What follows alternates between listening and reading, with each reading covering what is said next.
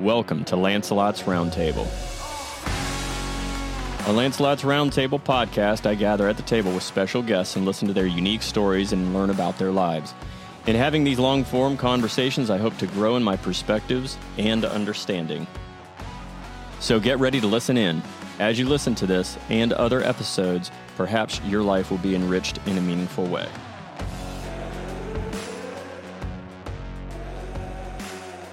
With one of our SIV applicants when he's telling us, the Taliban are in my neighborhood.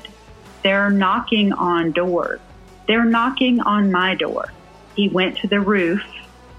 Christy and I prayed that, God would make him invisible, that they would not be able to enter his home and slaughter him and his wife and 2 children, because that's what they would do. You just realized you have no more coffee. Correct. Well, it was tea. I looked into my mug and yep, it's pure disappointment on his face. We're done. Pure disappointment. It's true. We're not going to, doing what I'm doing, I'm not going to stop crime. Mm-hmm. People are always, it's just going to happen. People are going to be evil. People are going to do evil things. But if someone doesn't do something, then it's just going to be that much worse.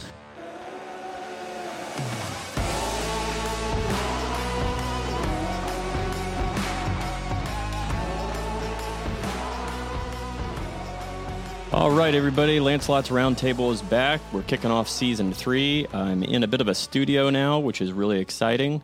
So thanks for stopping what you were doing and deciding to listen to this episode.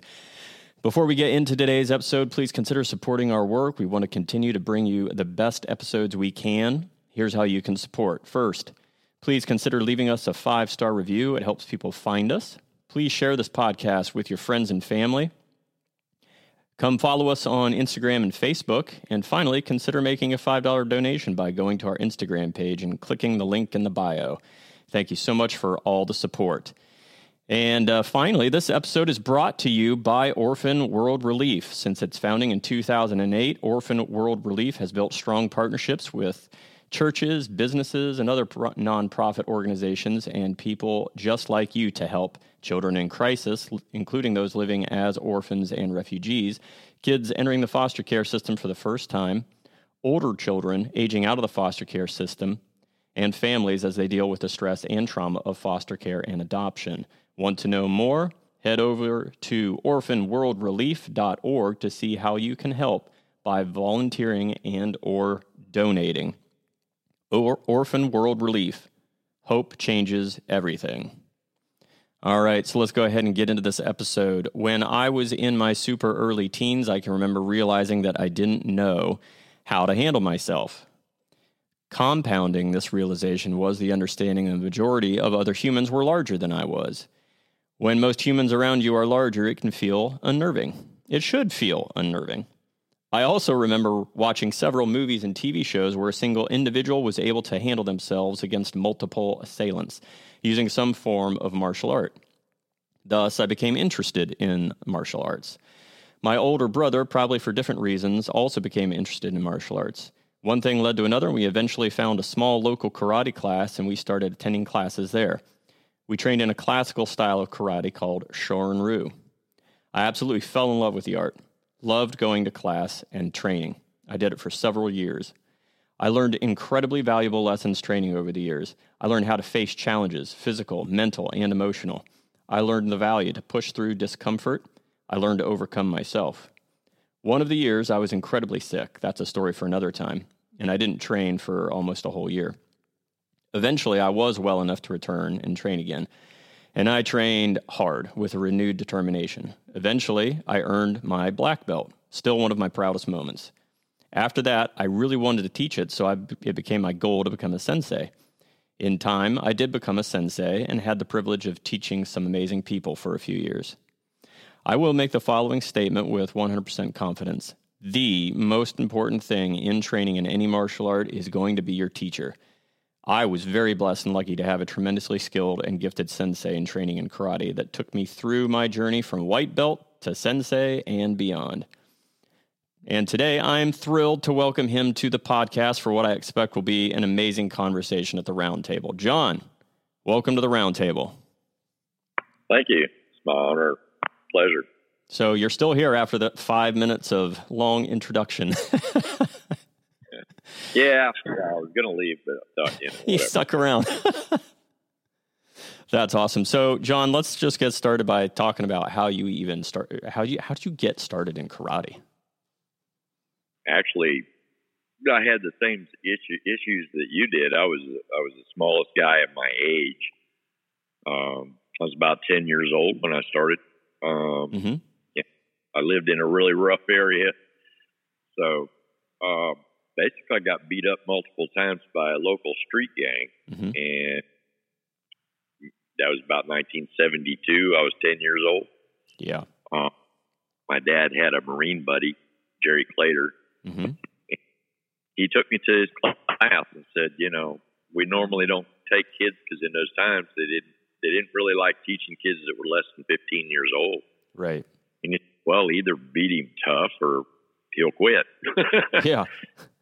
I didn't quit. I had a lot of drive because I had to be able to defend myself, and mostly in school, obvious reasons, not allowed weapons, but they were all bigger than me. Yeah. But that was my initial start, was with Jerry Clater, and a guy back in those days was known as Ron Burgess, but he did a phenomenal job in Shotokan, and that's where I started with Shotokan. Ron Burgess went to Japan, and how to put that? He handed them their butt, and he came back a champion. So they renamed him Nakia Yamashita. So you would have known him as Master Yamashita. Yes. That was that old boy. He was a dangerous old dude. But that was my start. So you were 10 years old. They didn't accept people that young back then. So what was that like, being in a class with everybody's bigger than you and older than you? Scary. Very scary. No doubt. We also didn't have motivators like we do today in that particular class. I mean, the belt systems were around, of course, but we didn't have 10 belts. We had 4. Yep. And still today, if you go to a karate tournament, it'll say the different divisions: white, green, brown, black. Those are the only belts that we really had were white, green, brown, black. Yeah. We did all the tests, and they patted you on the back and said, "Good job." Yeah. And on. Just not necessarily with a new belt. No. So you didn't have that kind of motivator. Eventually, over a few years of training and working out with friends and all that, I went in the Army. And when I came back, I couldn't find Yamashita. I couldn't. And when I first came back to Ohio after the Army, so I found the ASKA, which is the American Shorin-ryu Karate Academy, and that's where I met Sensei Barth. He was and still is, quite a host of knowledge and discipline for me. So 1984, very beginning in 84, because I got out of the Army in December 83. And I was a ruffian. I mean, I was something to deal with. I had just come, like I said, it was January 84, but in October of 83, November of 83, I'd just come out of combat in Grenada. So I was a piece of work. I can only imagine. But Steve and I, we sparred and did kata, and I love kata. Kata's my thing, but that was my start into Matsubashi Shorin-ryu. Because saying Shorin-ryu, of course, is like saying Chevy. What model have you got? That's a good point. But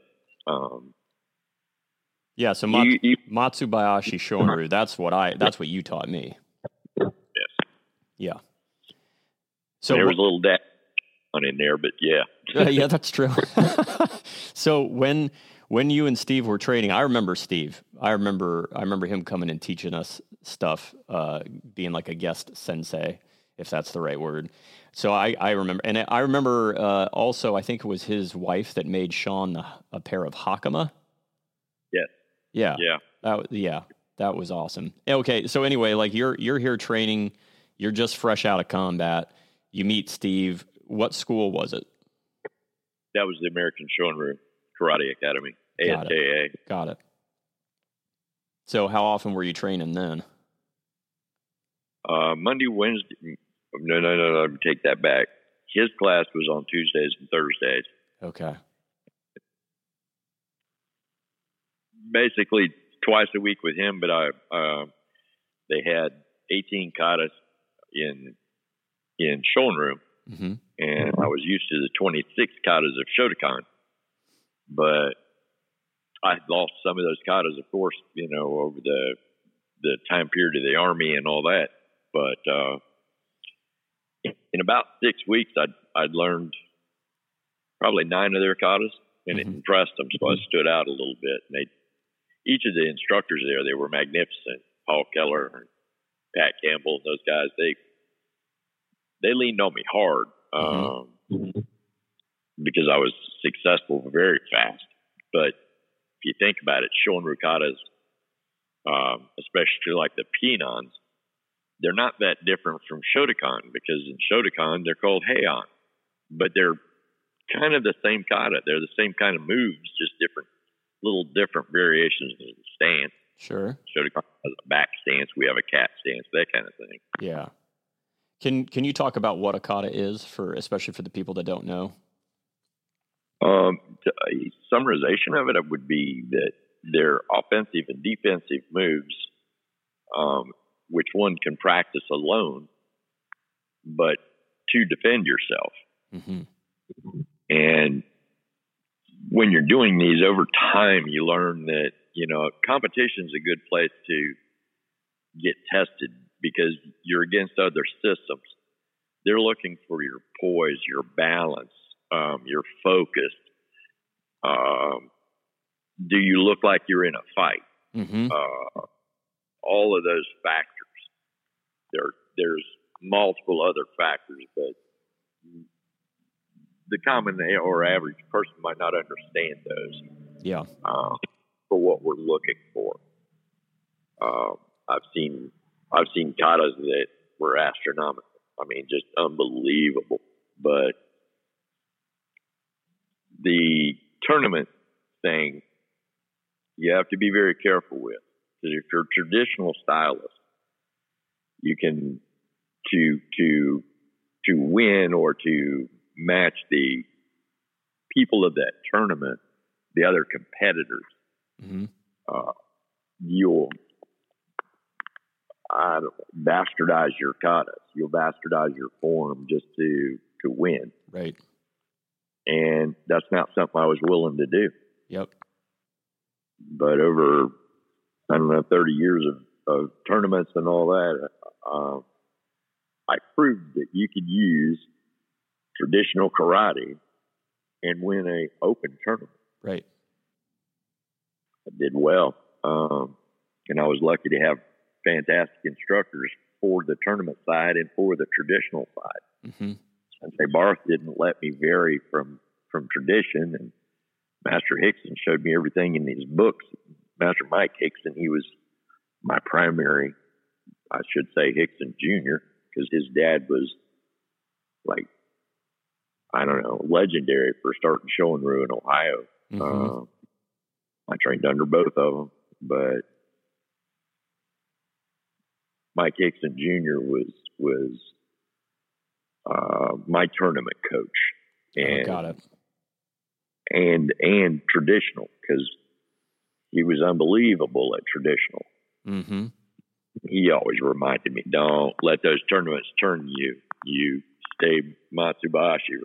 Yeah, because you can walk in any Matsubashi dojo in the United States that I know of, if they're traditional and for real. Pinan kata there looks like the same like a Pinan kata in the one in the next state. Yeah, right. They all teach the same. They all have the same mentality. They're unwilling to bend, and that's awesome. That's good. Yeah, well, I remember obviously like all of the katas that you taught us. That was definitely one of my favorite parts. And like initially learning kata, it was very much like just trying to memorize the moves in the sequence.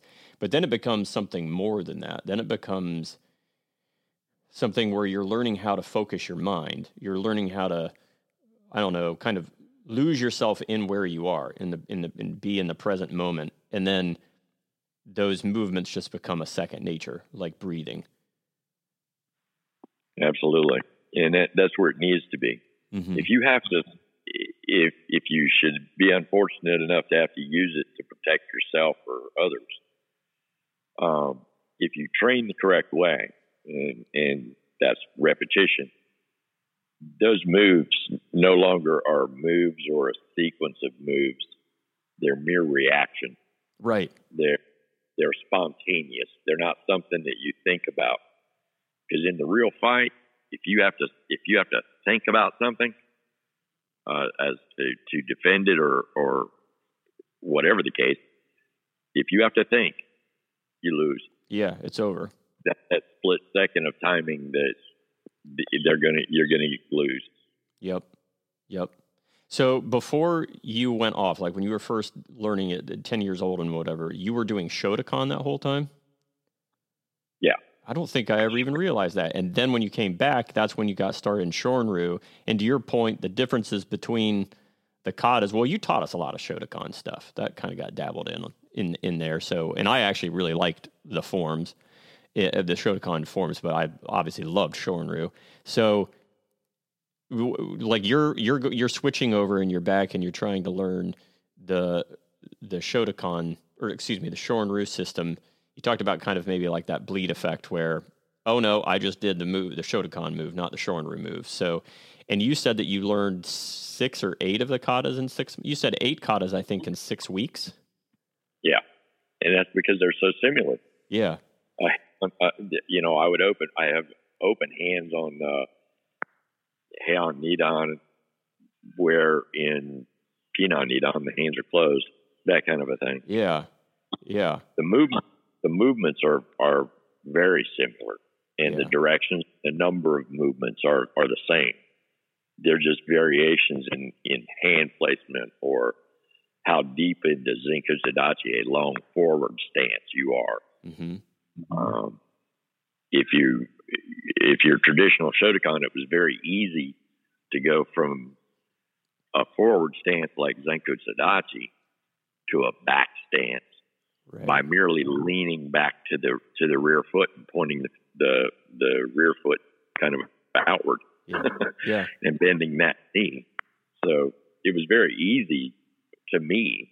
It just flowed together. I just had to tighten up and get my feet closer together, which was very appealing to me because not bashing any system, none whatsoever, especially Shotokan.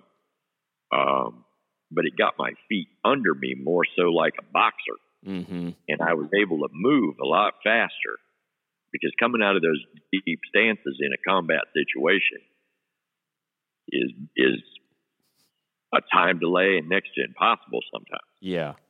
You can do it, obviously, but can be a significant delay. Significant. And the only reason I was able to move quicker than the average bear was because in the 82nd, because that's where I was in the Army, it was the 82nd Airborne, you didn't walk anywhere. Mm-hmm. In those days, we ran. Right. If you came off out of your barracks into the compound till you left the compound, you were running. Yeah. Double time. So the leg strength is what helped me a lot because, as you know, from back in those days, I was an aerial fighter. Mm-hmm. I would likely jump up in the air to attack. Yep. Or flip upside down, whatever the case may be. Yeah. But I was that is opposite of Shotokan and Shorin-ryu. Yeah. You know, they're not aerial fighters. But so let's talk about the fact, I mean, like karate is just like in your blood. It's part of your nature. So can you talk a bit about the development for you over time and how karate has benefited you, real world scenarios, whatever you want to share there, the benefits of karate? I've got to say that the the learning of all the katas and the precision of everything that you do when you're in martial arts, because when you're doing, I can only speak of my styles, but Shotokan is very military. Your hand is, your block is here because that's where it belongs. Shonryu is more relaxed in that sense.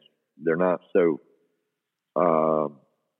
strict on the stance as long as the end result is impact with the opponent or blocking the opponent. Yep. Where Shotokan is more military like, and that's what fit me because of the Army, obviously. But sure, Shonryu helped me a great deal, not only in closing up my stances. I know what you're thinking because you were there. You knew how low and deep I was. Yeah, low stances for John. Like it was hard for young bucks such as ourselves to match. But that's what we strive for, is those low back stances, those low front stances that you taught. But I think the biggest significance to you're not always just learning to read the other fighter. You learn to read people.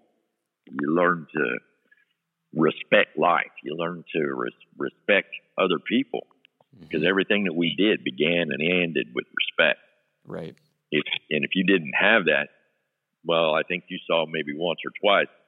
If I had a couple that were of guys in those classes that were really disrespectful. One said, well, my dad pays you, so you will do what I need you to do. And you're a white belt. Have a nice day. Yeah, here's the door. I kicked him out. That was that dark-haired kid. You remember him? He was a little bigger than you too. He was almost a little bigger than me. But yeah, everybody is bigger than me. Yeah, I'm vertically challenged. Yeah, that was the phrase, vertically challenged. But I think that's what made me aerial. I wasn't tall enough to hit him. Yeah, I had to jump. Oh my gosh, that's so true. The focus and the drive, and the constant competition. You don't have to go to a tournament ever to have the competition. Like I told you guys, when you're standing on the line and you're trying to learn and you want to be fast and you want to be strong, there's 20 of you to learn from. And there's 20 of you out there competing at all times. You look at the guy next to you on your left and he's faster. Well, you strive to be faster than him. When I count and you punch, be faster than him. Yep. And when you achieve that, you see the guy to your right that's the size of your brother, he's a big boy. Yeah. Out. And he's very strong. So you had to punch harder than him and kick harder than him. Yeah. So I guess the bottom line figure to that would be that you're constantly attempting to better yourself. Unfortunately, today's karate is self-perfection for the tournament or for the belt or for the title, where what karate is really about, is not the self-perfection, but the self-protection. Yeah. So your stances won't be quite as crisp, but you're going to hurt this guy that's trying to hurt you. Yeah. Yep.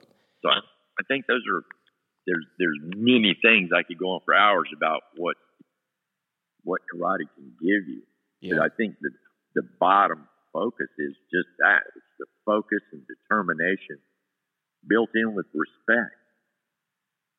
You can be tough and a bad guy, a badass in the ring, but you're not rude. And you respect other people. Tournaments, for instance, I'd have people come up and they'd tell me what a great job I did, that I was awesome at this or that. And my answer was always the same. I try. Yeah. They looked at me kind of funny. I had people come up to me and say, I wish I could, and these were black belts, would come up and say, man, I wish I could do a kata like you just did. And I'm like, well, fine, come over to Hickson's dojo. I'll teach you. Yeah. and I would show you the kata I just beat you with. Yeah. I was questioned a couple times about that. Why would you show me? I said, because if I make you less than me, karate eventually will be just crap. Yeah. If you beat me after I teach you this kata, if you beat me in a tournament that seems to be your drive, I've done my job. Yeah, exactly. Yeah. I made you better than me. Yeah.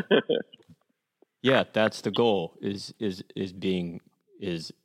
that kind of like that drive to improve your own standard and the drive to improve those around you. That was always very, very evident in the classes that we took. And I remember sometimes we were probably a little bit not respectful with each other in some of the ways that we competed, but ultimately overall, I think we all had a very healthy competition in the class. And it was like all different sizes. And so we were all like, I think I was only, most of the time that I was trained under you was when I was in my teens, and I don't think I ever broke 130 pounds until college. And I was 5'8", but I didn't, whenever I started, I wasn't 5'8".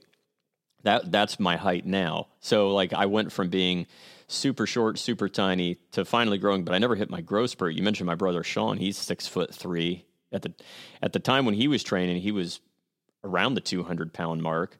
And then we had guys like your son, John Michael, who was a younger guy who was in the class and shorter. But the interesting thing is, like, you square off with somebody like Sean, you're doing your drills and practices, then you get a really clear understanding of, oh, this guy is bigger, and that means he's got more reach. And then you're like, okay, I mean, you mentioned this earlier, the need to get inside of the person's reach, and then you can work to overwhelm them. So it's almost counterintuitive, but when you're against somebody that's bigger, not all the time, I guess, but you need to be not at their striking distance. You need to be at your striking distance. And I can remember squaring off with John Michael. I don't know how old he was, but I did that mistake of underestimating somebody. Because he's short. I don't even know what he did. He did some move. He was 8. He did some move. I didn't even see it. To this day, I don't even remember what he did, but he made contact somewhere, and I was on the ground. I don't know how I got to the ground, but he knocked me flat on my butt, and I don't know what he did and how I got there. And I remember being shocked, and you looked at me and you said something to the effect of, like, you weren't expecting that or you underestimated. Don't do that again. And I was like, yeah. If I recall, he was working, and the only reason I don't recall the incident, but I recall what he was working on at the time.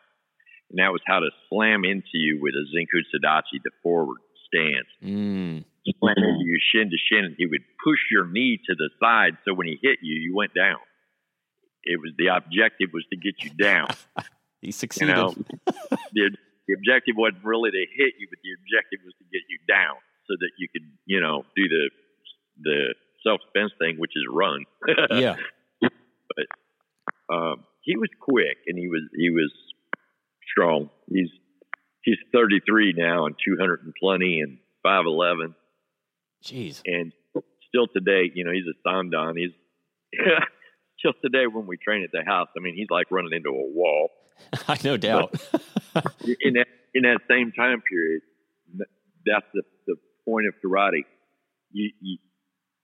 You're never always number one, top of the game. Right. I had this skinny little sick kid that just came back to the dojo that surprised me, and to surprise me was a feat. we were sparring or something, and this little dude shot in and he shot low and hit me straight in the solar plexus with his little bony knuckles. And I thought, you know what? That wasn't something I let through. Yeah. It was there. And that told me those lights came on. That happened to have been you. Really? Yeah, a scrawny little sick kid came back. Sounds like me. It was you. So that was after I was out for 8 months being all sick, and I came back? Yeah, it was about probably 3 months back. So your recovery was really fast. Yeah. And I think that's another thing that karate does. I mean, you learn to ignore pain and discomfort you're kind of like a tiny combatant. Yeah. The things that you learn and will overlook as far as pain or discomfort and those facts. Like we used to train outside, and it would be cold or it would be windy or wet. Mm-hmm. I remember one time there was snow on the ground. We were over at the river, and we were talking about speed techniques with your hands, how to get in. And 2 or 3 of the group wasn't getting it. I think you were there, and Sean, several of you were there. And I said, look, you've got to slice the air like you would water. And it might have been the age of the students at the time. They weren't getting it. So that's when we went over there to the edge of the river, and I reached in and I snatched the fish out with my hand. And the look on your face was priceless. You're like, what? And instead of saying that was awesome, you said, I want to do that. Yeah. That told me I was getting somewhere because you wanted to do it. You didn't just want to say, oh, he's awesome. Yeah. Oh, that's cool. No, I wanted to, because at that point I was like, I can get there. If I train hard enough, if I work hard enough, I can get there. I don't remember if you actually got one or not, but I know that you got really close because it came up out of the water. Yeah, no, I never caught one. Never did. I think you got it with your fingers or something because his tail came out of the water, and I'm like, that's it. Cut the water. You're cutting the air. Yeah. And then we went over there and beat the crap out of each other in that old castle area. Yeah. That was fun. That was fun. Learning to ignore all the elements and pain and discomfort and things like that. All those things, usually an attacker will hit you when you're coming out of the grocery store, you got an armful of bags and a 2-year-old by your side, and you got your car keys, and it's raining, it's miserable. That's when somebody will see you as vulnerable. Right. And make their attack as to whether they're trying to rob you or just take your food or take your car. But you're accustomed to ignoring all those, the elements that he's experiencing. Yeah. So he's actually at the loss. He has the element of surprise, but you have the element that nothing around you is going to affect you but him. Yeah. Yeah. If he's not careful and you're not careful, you'll end him. Yep. You know, yeah. Which is another world to deal with. Yeah, that's one of the really awesome things about the training that was really good. And I remember at the height of it, I would go 3 times a week, and we had, I think, 2 classes on the evening. So I'd go to you had like the more advanced class that you started doing, but then you had like the more beginner class. Well, when I decided that I wanted to teach, that's when you had me make sure that I was coming to even the beginner class, and you let me start taking reps at teaching for 15 minutes and doing like a warm up or whatever. But I can remember when we were training really hard, I think it was maybe in the wintertime, and we were in that smaller room, you remember? And it did not have the climate control that the rest of the building had. And when it was cold, it would get cold in that room. And when it was hot, it would get really hot in that room. And I remember we fogged up all of the mirrors on the wall. You remember? Yes, we did. Like regularly. Yeah. That seemed to be our goal, was to make it so the outside couldn't see in. Yeah. And we did. And we sweat all over that carpet. I'll bet you, because whenever we moved out of that location, I think we went back into the bigger room because you ended up having too many students at one point. We couldn't all fit in that room. Couldn't fit. We got to a point where we were kind of tight in the big room. Yes. But, you know, she was decent with us. She would let us do what we needed to do. You know, that I will make a point about that, because that's something that I probably should have brought up at the beginning. One thing that was really awesome about our class when we would train is the fact that wasn't your full-time job. That was your side gig. You would work like a full-time job. You had a family that you were taking care of, and then on what you could have done you could have done anything on those days that you were training us and teaching us. You could have been doing anything, but instead, like, you taught it. And so it was like a passion. That was one of the things I think that made you a really good teacher, is that you never tried to make it your full-time thing. So like, it was really about the art. It was about the passion behind it. And it was always about making us better than you. You were always driving us to try to be better than you were. And I think that that's why it was such a good, what made you such a good teacher is that you never had to compromise because it was never your full-time job. True that. And that's a big thing, especially in today's times. Mm-hmm. If you fall back on Okinawan history, I mean, a karate teacher that's what he does and that's all he does, he'll starve to death. Yeah. They just, they bring cans of food or whatever they could to offerings, I guess, for the training. But I always took it that I worked so I could afford to train. Yeah.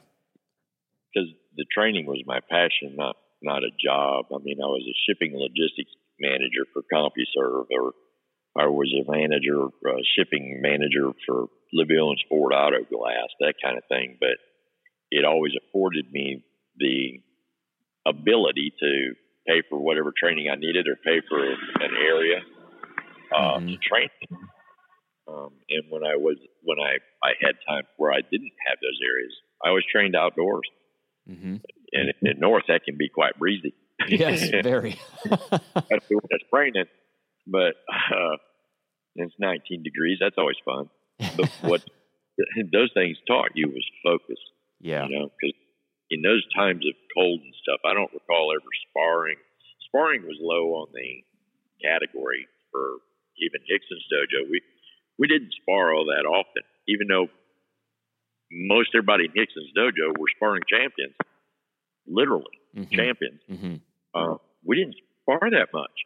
Mm-hmm. It was all kata and basics. I mean, basics, those repetitions of thousands of punches, kicks, whatever they were, which brings me something to mind too. When we were in the middle of all that, it was you that went to a competition for kicking, wasn't it? Yep. Yeah. Kicked about 1,000 times with one leg. Yeah, I kicked. That's when Hickson stopped me, because I got to 1,000 kicks and nobody else was kicking. Everybody else was done. Now that I stopped, he stopped me. That was amazing. And then they had us take a break, and then they had to switch to the left leg, and I only got like 200 and some out because my hips started to just, I don't know, lock up. Yeah. Fall out from under you. Yep. But again, drive, determination. I'm going to win this. I don't care who's. There were some big boys in there that should have been able to out-kick you, but they couldn't because they had the muscle. But you had the drive and determination. Yeah, that's true. That's the lesson of karate is, to succeed for you. Yep. You don't have to succeed for anybody else. You do, your goal is to be a better person tomorrow than you were today. Yep, right. Yeah, that kicking thing, I can remember, and that's because of your teaching. I can remember being there and just looking ahead, and with every kick, especially once it started to get harder, I just blocked it. Yeah, blocked it. You just blocked it. Yeah. And that comes from good training, which is what I got from your school, which is, I mean, that's a lifelong thing that's stuck with me, obviously, is that I'm going to keep going. I'm going to keep pushing. There's a term came up on, I get into these talks about physicality and everything and the mental stuff behind it. There was one of the podcasts I did was with law enforcement officer season 2, Jake. And he was he mentioned a comment, and I caught it, but you'll relate to this. He said he talked about a ceiling, that there's a ceiling, and over time since his youth, that ceiling has gotten lower. So the ceiling that you hit physically is getting lower, right. And you have to push against it. And if you stop pushing against it, that ceiling drops. So the way I kind of think about it is a wall. So I go out to run or I go out to do a physical thing. There's a wall that I'm going to run into. And you have to have the mental acuity to push on it. Otherwise, it stops you, and you pick comfort. How do you kind of relate to those concepts? the same way as he is. I mean, he definitely was on the money about law enforcement because regardless how people see you as a police officer, they'll often say we don't need you, or you don't have a purpose other than to harass people. Well, that's been stated to me too because I'm a cop. Mm-hmm. And I said, so if you don't need us, then can I give out your phone number? And this guy was an attorney. He said, for law? I said, no, they need to call you at 2:00 in the morning when somebody's mom and their grandbaby's smeared all over the freeway out here. Somebody's got to go scrape them up. That's what we do. Mm-hmm. And he had a very stunned look in his face. I said, you're considering the 10% of what our job is all about, which is arrest. I said, it's not the 90%, it's the 10% right. of what you pay. But if if people followed 3 kindergarten rules, 90% of my job would go away. Mm-hmm. And he asked me, well, what would that be? And I said, you can't take that. It's not yours. If you can't say something nice, don't say it. And there's no hitting or biting. And he looked at me kind of dumbfounded. Now, this guy's got an education that's far surpassed mine. He's an attorney. Yeah. And he says, wow. I said, yeah, it would take part of your job, too. Right. I pull over the drunk, but then he bites somebody. So, you're defending him. All right. That's because he stole the car he was driving when I pulled him over drunk. And he's definitely not going to say anything nice to me. Yeah, right. That feeling and those walls, they're all the same. They start out with baby steps. Because I was thinking about what you were just saying about the kicking and when it began to hurt and how you ignored it. Mm-hmm. You know where that might have come from? No. A particular time in class. When I told everybody to get I asked them about taking a break, which was, the push-up position, front-leaning rest. Yeah. I had everybody get in the push-up position, but I told them to get on your fingertips. And when you get tired, you can break it down to your fist. When you get tired from that, you can break it down to your palms. You're not doing push-ups. You're just standing there. Mm-hmm. And then you broke it down to your elbows, and at that point, you're at a plank. Right. And when your body finally gives out, you're done. Mm-hmm. How hard is this exercise? You're going to stand there in the push-up position. You're not doing any exercise. You're just standing there. Right. The funny part was the first time I pulled that in the dojo, mm-hmm. it lasted about 2 minutes. Mm-hmm. Literally 120 seconds. Yeah. And about everybody was on the floor. But if you notice, in those situations, nobody will fall out because I've already primed you. Don't be the first to fall out. Don't be the first to fall out. I harp on that. I would harp on that because after the first one goes down, mm-hmm. 10 of them will go down. Right. Those are average minds. Like you said, everything that we do in there is very mental. The average person, without training for years, is going to have that state of mind. Well, he fell, so I won't look bad. Mm-hmm. That's their ego. Sure. What you're trying to build is yourself. Right. Not your ego. You're trying to build your own strength. It matters not if somebody thinks you're awesome. You're not trying for being awesome. You're trying to be a better you. Mm-hmm. Yep. So that's where I think the real lessons are. Yeah. And if you notice people like Mario Higiono, who I think is still kicking out there, that guy's got to be in his 80s. I would not want him to hit me. Right. But bottom line is like the Okinawan people, I mean, they live to be very old. Yeah. They all, the ones that are like that, or that we are going to come in contact with, they're old masters. Mm-hmm. We used to when I was your instructor, we used to talk about the old guys. Right. You know, we'd like to be like the old guys. Well, now I find myself in a position I am the old guy. I don't know when the hell that happened, but I'm one of the old guys now. Yeah. You know, but I think the greatest one of the great factors of martial arts is no different than being a Marine or a paratrooper. Once you've been in those positions as a Marine or a paratrooper, and there's a lot of folks out there going to relate to that. Right. Those guys are your brothers now, right. for brothers and sisters now forever. Right. There's things that you will do with them that you would not do with the average person. You know, one of the guys, any of the guys I was in the Army with, I'd walk up, grab them, and hug them. Yep. You find the same thing in a dojo. Absolutely. You experience in a different way. You experience pain together. You experience failure together. Yep. You experience winning together. So you become so tight. But Shorin-ryu itself seems to be different than a lot of systems. Mm. In the sense that I often converse with a lady that lives in California. Mm-hmm. I've never met her. She trained under Nagamine. She was one of his direct students. Wow.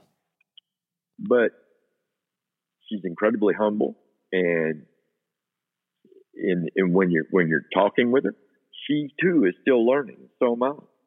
Mm-hmm. I think she's higher ranked than I am, but rank has really nothing to do with it. It's knowledge and training and experience. But my whole point of saying all that, she treats me, because we mostly talk about katas and techniques and things like that. Mm-hmm. What a hip twitch is. A twitch is when you're throwing your hip into a technique, regardless how you're standing. And that's where Shorin-ryu is different than Shotokan. There's not a military way to stand in Shorin-ryu. It doesn't matter how you're standing or your posture or anything, really. If you execute a correct block, it will stop what's hitting you. Yeah. That's your goal. Yeah. I think that the reasoning for saying all that stuff, there's not just her. There's many of these Shorin-ryu stylists that are all over the world. You know, one's in Scotland or something like that. Ian, I talk to him now and then. But we're one. We're family. Right. They talk to me like I'm their neighbor. Yeah. And I'm the same with them. But I think that's a unique thing about Matsubashi Shorin-ryu, because they're all like that. Interesting. They could be I'm a seventh, but they could be a 7th degree black belt, and a guy asks them about something that's a 2nd degree black belt. And that's why I said the belts don't mean anything, because I give him his answer. And I'm like, well, what are you doing? And then I'll ask him, well, how do you do that? You know? Yeah. It's a constant learning game. It's not about my ego or my belt level. Right. Because, like I said, in Shorin-ryu or in Shotokan, that's where a lot of fighters would do the same thing you did back in the day, was underestimate their opponent. Mm-hmm. Like I said, they had multiple belts, 10 of them, in fact, under black, that were all Q ranks. They were under black belt ranks. And I was a white belt. There was nothing on my belt, but no, I got a little green stripe once. Got it. But before I made green belt, they would walk in the ring with me, and they would look down. First thing they did was look at my belt. It was white. Mm-hmm. Theirs was yellow, orange, purple, chartreuse. Yeah. And I'm thinking, I never looked at their belt because it didn't mean anything to me. Yeah. But they assumed I was in that first 4 months. Mm-hmm. Mm-hmm. When in fact I was closer to 16, 18 months. Wow. And they found out very quickly that I was not a second month karate fighter. Yeah. And then you know, Yamashita and those guys, Jerry Claytor, they were accused of cheating, and it was Jerry Claytor got accused of putting a white belt on a higher advanced below green belt person, or that I was a green belt because of my speed, accuracy, and all that. And you know how he solved it is he went over and he said, "Just a second." Because they were accusing him of cheating because I was better than what they expected, because those black belts underestimated me too. They saw a white belt. Jerry Claytor went over and he came back in a moment and he had the tournament flyer. And he said, "What does this say?" And the guy said, "Well, you're obviously putting a white belt on this guy when he's higher than a white belt. He might not be a green, but he's a white belt." He said, "Yeah, like your flyer. White, green, brown, black. You know, if you want me to, I can use a crayon or something and make his belt a yellow or gold or whatever you want." Pick the color. He said, "But you see those belts right there, the white ones, the blue ones, the this one, the that one?" He said, "Yeah." He says, "They fit in the white belt division. They're white belts." Right. And then they started to understand. They said, "Well, how many belts in your feet do you have?" And he said, 4, white, green, brown, black. And they looked at him stunned. And one of them said, "Man, you're a fool." And he said, "Why?" He said, "Well, each one of those ranks, that's a test. And we charge for that." Oh, that's right. Yep. And he said, "Really? Well, I guess you're ripping them off." And some of those students turned and looked at him, and they decided this was not the place to have the conversation in front of all these students. We got a couple students out of that one because they're like, "You don't charge for all these tests?" Right. Because, "No, you're not a green belt yet." And they're like, "Oh, crap." So the guy's argument essentially had to do with ego. Yeah. One of his students came to him and said, "That guy ain't no white belt." Well, in fact, I was. I was a white belt for 18 months. Yeah. And then I made green. You know? So it was ego and things that they learned. Those things aren't important. Those belts aren't important. The number of tests you take, they're not important. Right. What can you do? And better yet, how have you improved yourself? Right. What have you done that makes you better today than you were yesterday? Yep. And if they say, "I don't know," well, then I'll tell you, you're not training hard enough. Right. You know, if you ran 1 mile today, well, tomorrow you need to run 1 mile and 1/10. And you keep that up. And eventually you get old like me and you can't run 10 miles anymore. It's fair. So I use a patrol car, I chase you down. Then I'll jump out and run. Short You're tired. Short sprint. Short sprint. Short sprint. That honestly, like, John, that reminds me of back. It would have been after I came back from being sick, but I remember that the concept that you're describing, like, got through my thick skull. I don't remember the exact moment, but I remember, because, you know, obviously for all of us in the beginning, we all felt super awesome when we skipped a belt. That's one thing that happened is, like, you tested us, and there was a group of us that all skipped. Like, I think it was when we took a test, all of us skipped a belt for two of our tests, and like that, that built up our ego, and that's obviously not the goal. But then as we kept going, and, you know, people kept advancing in different belts, the goal in our minds, I think, at least in part, was trying to outdo each other. It gives you short range goals. Short range. That's a good way to put it. That's what I used those belts for, were short range goals. But it wasn't me that skipped you. It was Mike Hickson. Really? And Steve Barth and those guys. They looked at these guys. They looked at y'all when you would go to a tournament, or they saw us training, or you went over and trained with us, and they're like, "Dude, you need to move him up a belt." That little sucker's no purple belt anymore. That was the goal. Was that's what the belts I turned them into that for my students. I don't know about other instructors. Can't talk for them. Sure. Because you have to have a goal, because if you can't see a goal, that's human behavior. If you continue to run every day faster and faster and faster, but you're not getting anywhere, you're on a treadmill, you'll what? You'll quit. Right. You have to have something that is payment in the beginning. Because when you think about it, in the beginning is only a couple of years. Yep.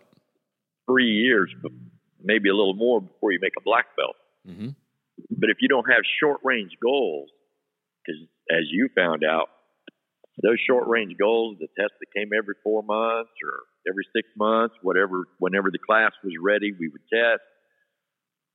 Those went away when you hit black, because it's going to be 2 years before you go for the next round. Boy, that's true. But that's one thing I think that the road gets long.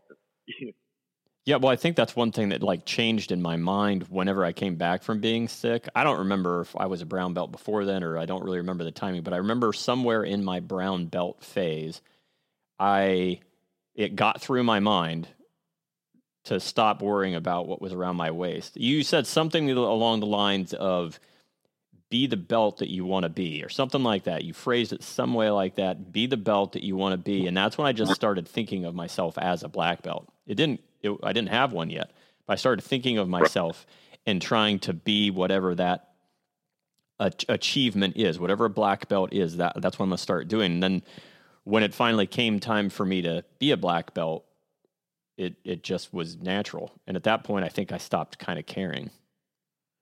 That came actually, that statement, because I know that statement, I've said it many times. That was something I learned. I learned from Mike Stone, world karate champion. We were doing a seminar and he was there, and he was the seminar, but he preached that. He was a black belt in like unheard of time, a year or two max. Mm-hmm. He went from white to black. He didn't have any other belt. Jeez. Yeah. If you ever Google Mike Stone, karate champion back in the day, and that's back when we didn't wear, because my karate started then too. We didn't have the headgear, the chest pads and the hand pads and foot pads and shin guards. We didn't have all that. You wore a mouthpiece and a cup, and if you were lucky, you wore those little white mitts that went over your knuckles to protect your knuckles from the opponent. Yep. But that's all we wore. Well, that's when he became a champion. But one of the main things he said is, when are you going to be a black belt? And he's looking at a class that ranged everything from white belts through black. I mean, true masters were standing there. Mm-hmm. He said, when are you going to be a black belt? When are you going to be a better master? And he said, that's where your thought pattern is different than mine. And that's where I got those statements like, when I went to tournaments and people would say, oh, you did a good job. I didn't think of it as a job. I paid $45 to compete, and I was taking that trophy home. Yeah. Because that's what it's for. Yeah. All the opponents were just in the way, Yeah. But that was my mindset. And that mindset was not ego. That mindset was given to me by him. When he said, when are you going to be a black belt? And he pointed down to this guy that was probably 15 years old. He was a white belt. Mm-hmm. It was probably his third month in the school. And he said, well, Sensei said, no, see, that's where you got a problem.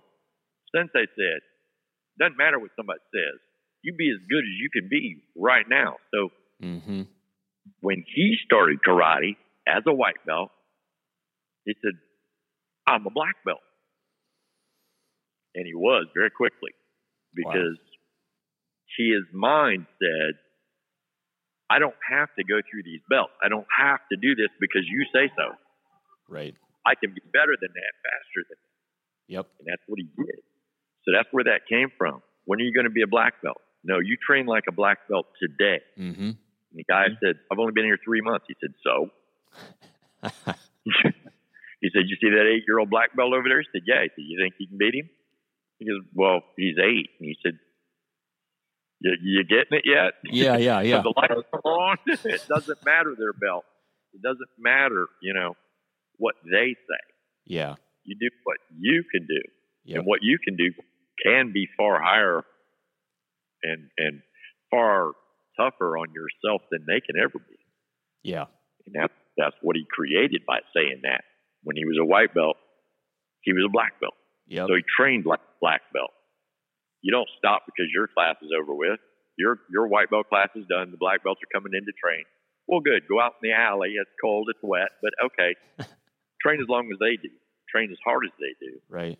Do what they do. Because he would hang out and watch those black belts and watch their techniques. Mm-hmm. And he would imitate those until he learned them. Yep. And he said, wow, you're catching on quick. He didn't catch on quick. He stood back there and watched them. Yeah. That's how you learn. That's how you learn. Watching and discussions. Yeah. Discussions help you learn a lot. That's Yeah. why we're here. Yep. Yep. So we're at our hour mark here, John. So I'm going to make a couple closing comments that I'm going to let you kind of close it out and say to the people whatever you'd like to say in closing. But this has been a great conversation for me because it just takes me right back to all those awesome times in the class and training and all the years, the sweat, the blood. It was just so much fun, so much fun. In the hard times that were really hard, I wouldn't trade those hours, those times for anything. So I just want to say officially thank you to you for teaching us, even though you didn't have to, and it wasn't your full-time job, and taking the time out of your schedule to come and train us and teach us to be better and to help us have our mental focus and to think through things and to think more deeply through things. It's made me definitely who I am today, all of those classes and all that stuff. So thank you for everything. It was more than my pleasure, and I learned like I told you when you wanted to be a teacher, you'll learn more teaching than you will doing. Yep. There's many levels to that statement, which would take another hour. But case being, it's been my honor and pleasure. But to the people listening, I know that we pounded Shotokan and pounded on Matsubashi, Shonryu. Mm-hmm. There's no best style. Right. There's the best you that's in any style. It makes no matter your style. How good you want to be for yourself, you know. Mm-hmm. But I do think that martial arts is an important thing, especially in today's society, because it teaches things that not even our schools teach anymore. Regular elementary schools, yep, and on up is honor and respect. Yep. And be truthful. You can be as truthful as you want, but we all tell little white lies, but you can't tell white lies to yourself. Mm-hmm. And that's what martial arts will teach you, whether it's kung fu, karate, I don't care what you take. But take something. Mm-hmm. There's a better you out in there. And once you start, you'll find you. Mm-hmm. And the betterment to you is life. Don't take karate or martial arts as a class.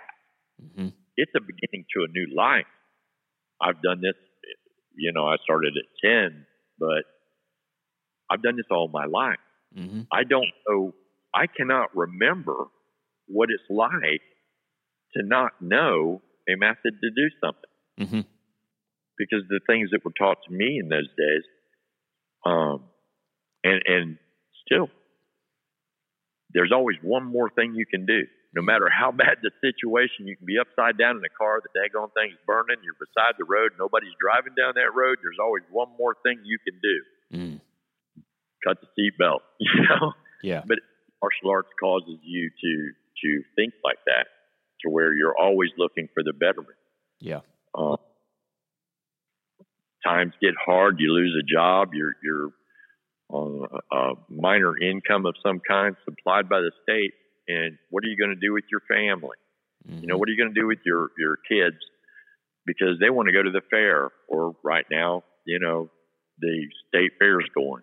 You can't afford that, but you can train with them. Mm-hmm. You can create something better than a Ferris wheel. Yeah. all that being said, is there are extremely pricey schools out there. Yep. And there's, that I've been contemplating if I can get the right schedule because of my job. I'm daytime, nighttime. I'm 8 hours. I'm 12 hours in a heartbeat. Right. But I've been seriously considering going back and opening a school to probably be mostly cops because they're on a jacked up schedule like I am. Right. Cops, firefighters, EMS. But bottom line is to train and to teach again because that closeness, that camaraderie amongst you, and these guys will especially understand it because they can see cops and firefighters and EMTs any way they want to. The bottom line is these people that perform our job function are willing to die. For a perfect stranger of another race, creed, color, because they don't care. Right? They don't care who you are or what you are. You're a human being. We're all from the same race, the human race. Yep. So, these people are willing to go that far. How far are you willing to go to help yourself? Right. So I think that it would be a good thing it would be probably the best thing that anybody can do is to find themselves a good school, good instructors. They're out there, but train. Yeah. Do some form of martial art, train, because it gives you things that you and I can't even touch in the next 50 hours. Right. The things that you'll learn about yourself, about others. Yep. That's good. That would be my suggestion for everybody or everything is, some form of martial arts, the discipline. We definitely need it. The respect. Yep. The respect of others. I mean, I've heard 8-year-olds say things to me that I've not heard an adult say. Woo! I can imagine. But the bottom line is that they aren't taught that, Right. Be happy with who you are. Yeah. Just be a better you. Yeah. That's all. Yeah, be a better you. Yeah. That's good. And I like to talk. We both know that we can, you and I can talk for hours. Hours. So we will just do this another time and log another hour. But I can't tell you how much I appreciate you coming on and agreeing to do this and take time out of our schedule. It was great talking to you today too. All right, everybody. So this has been Lancelot's Roundtable with my karate instructor, John Bennett. Thank you so much for taking the time to listen. Hope that you got something out of this podcast. I know I did. And we will see you next time. John, we will talk with you again soon. Yes, sir. All right. We'll see you, everybody. Bye.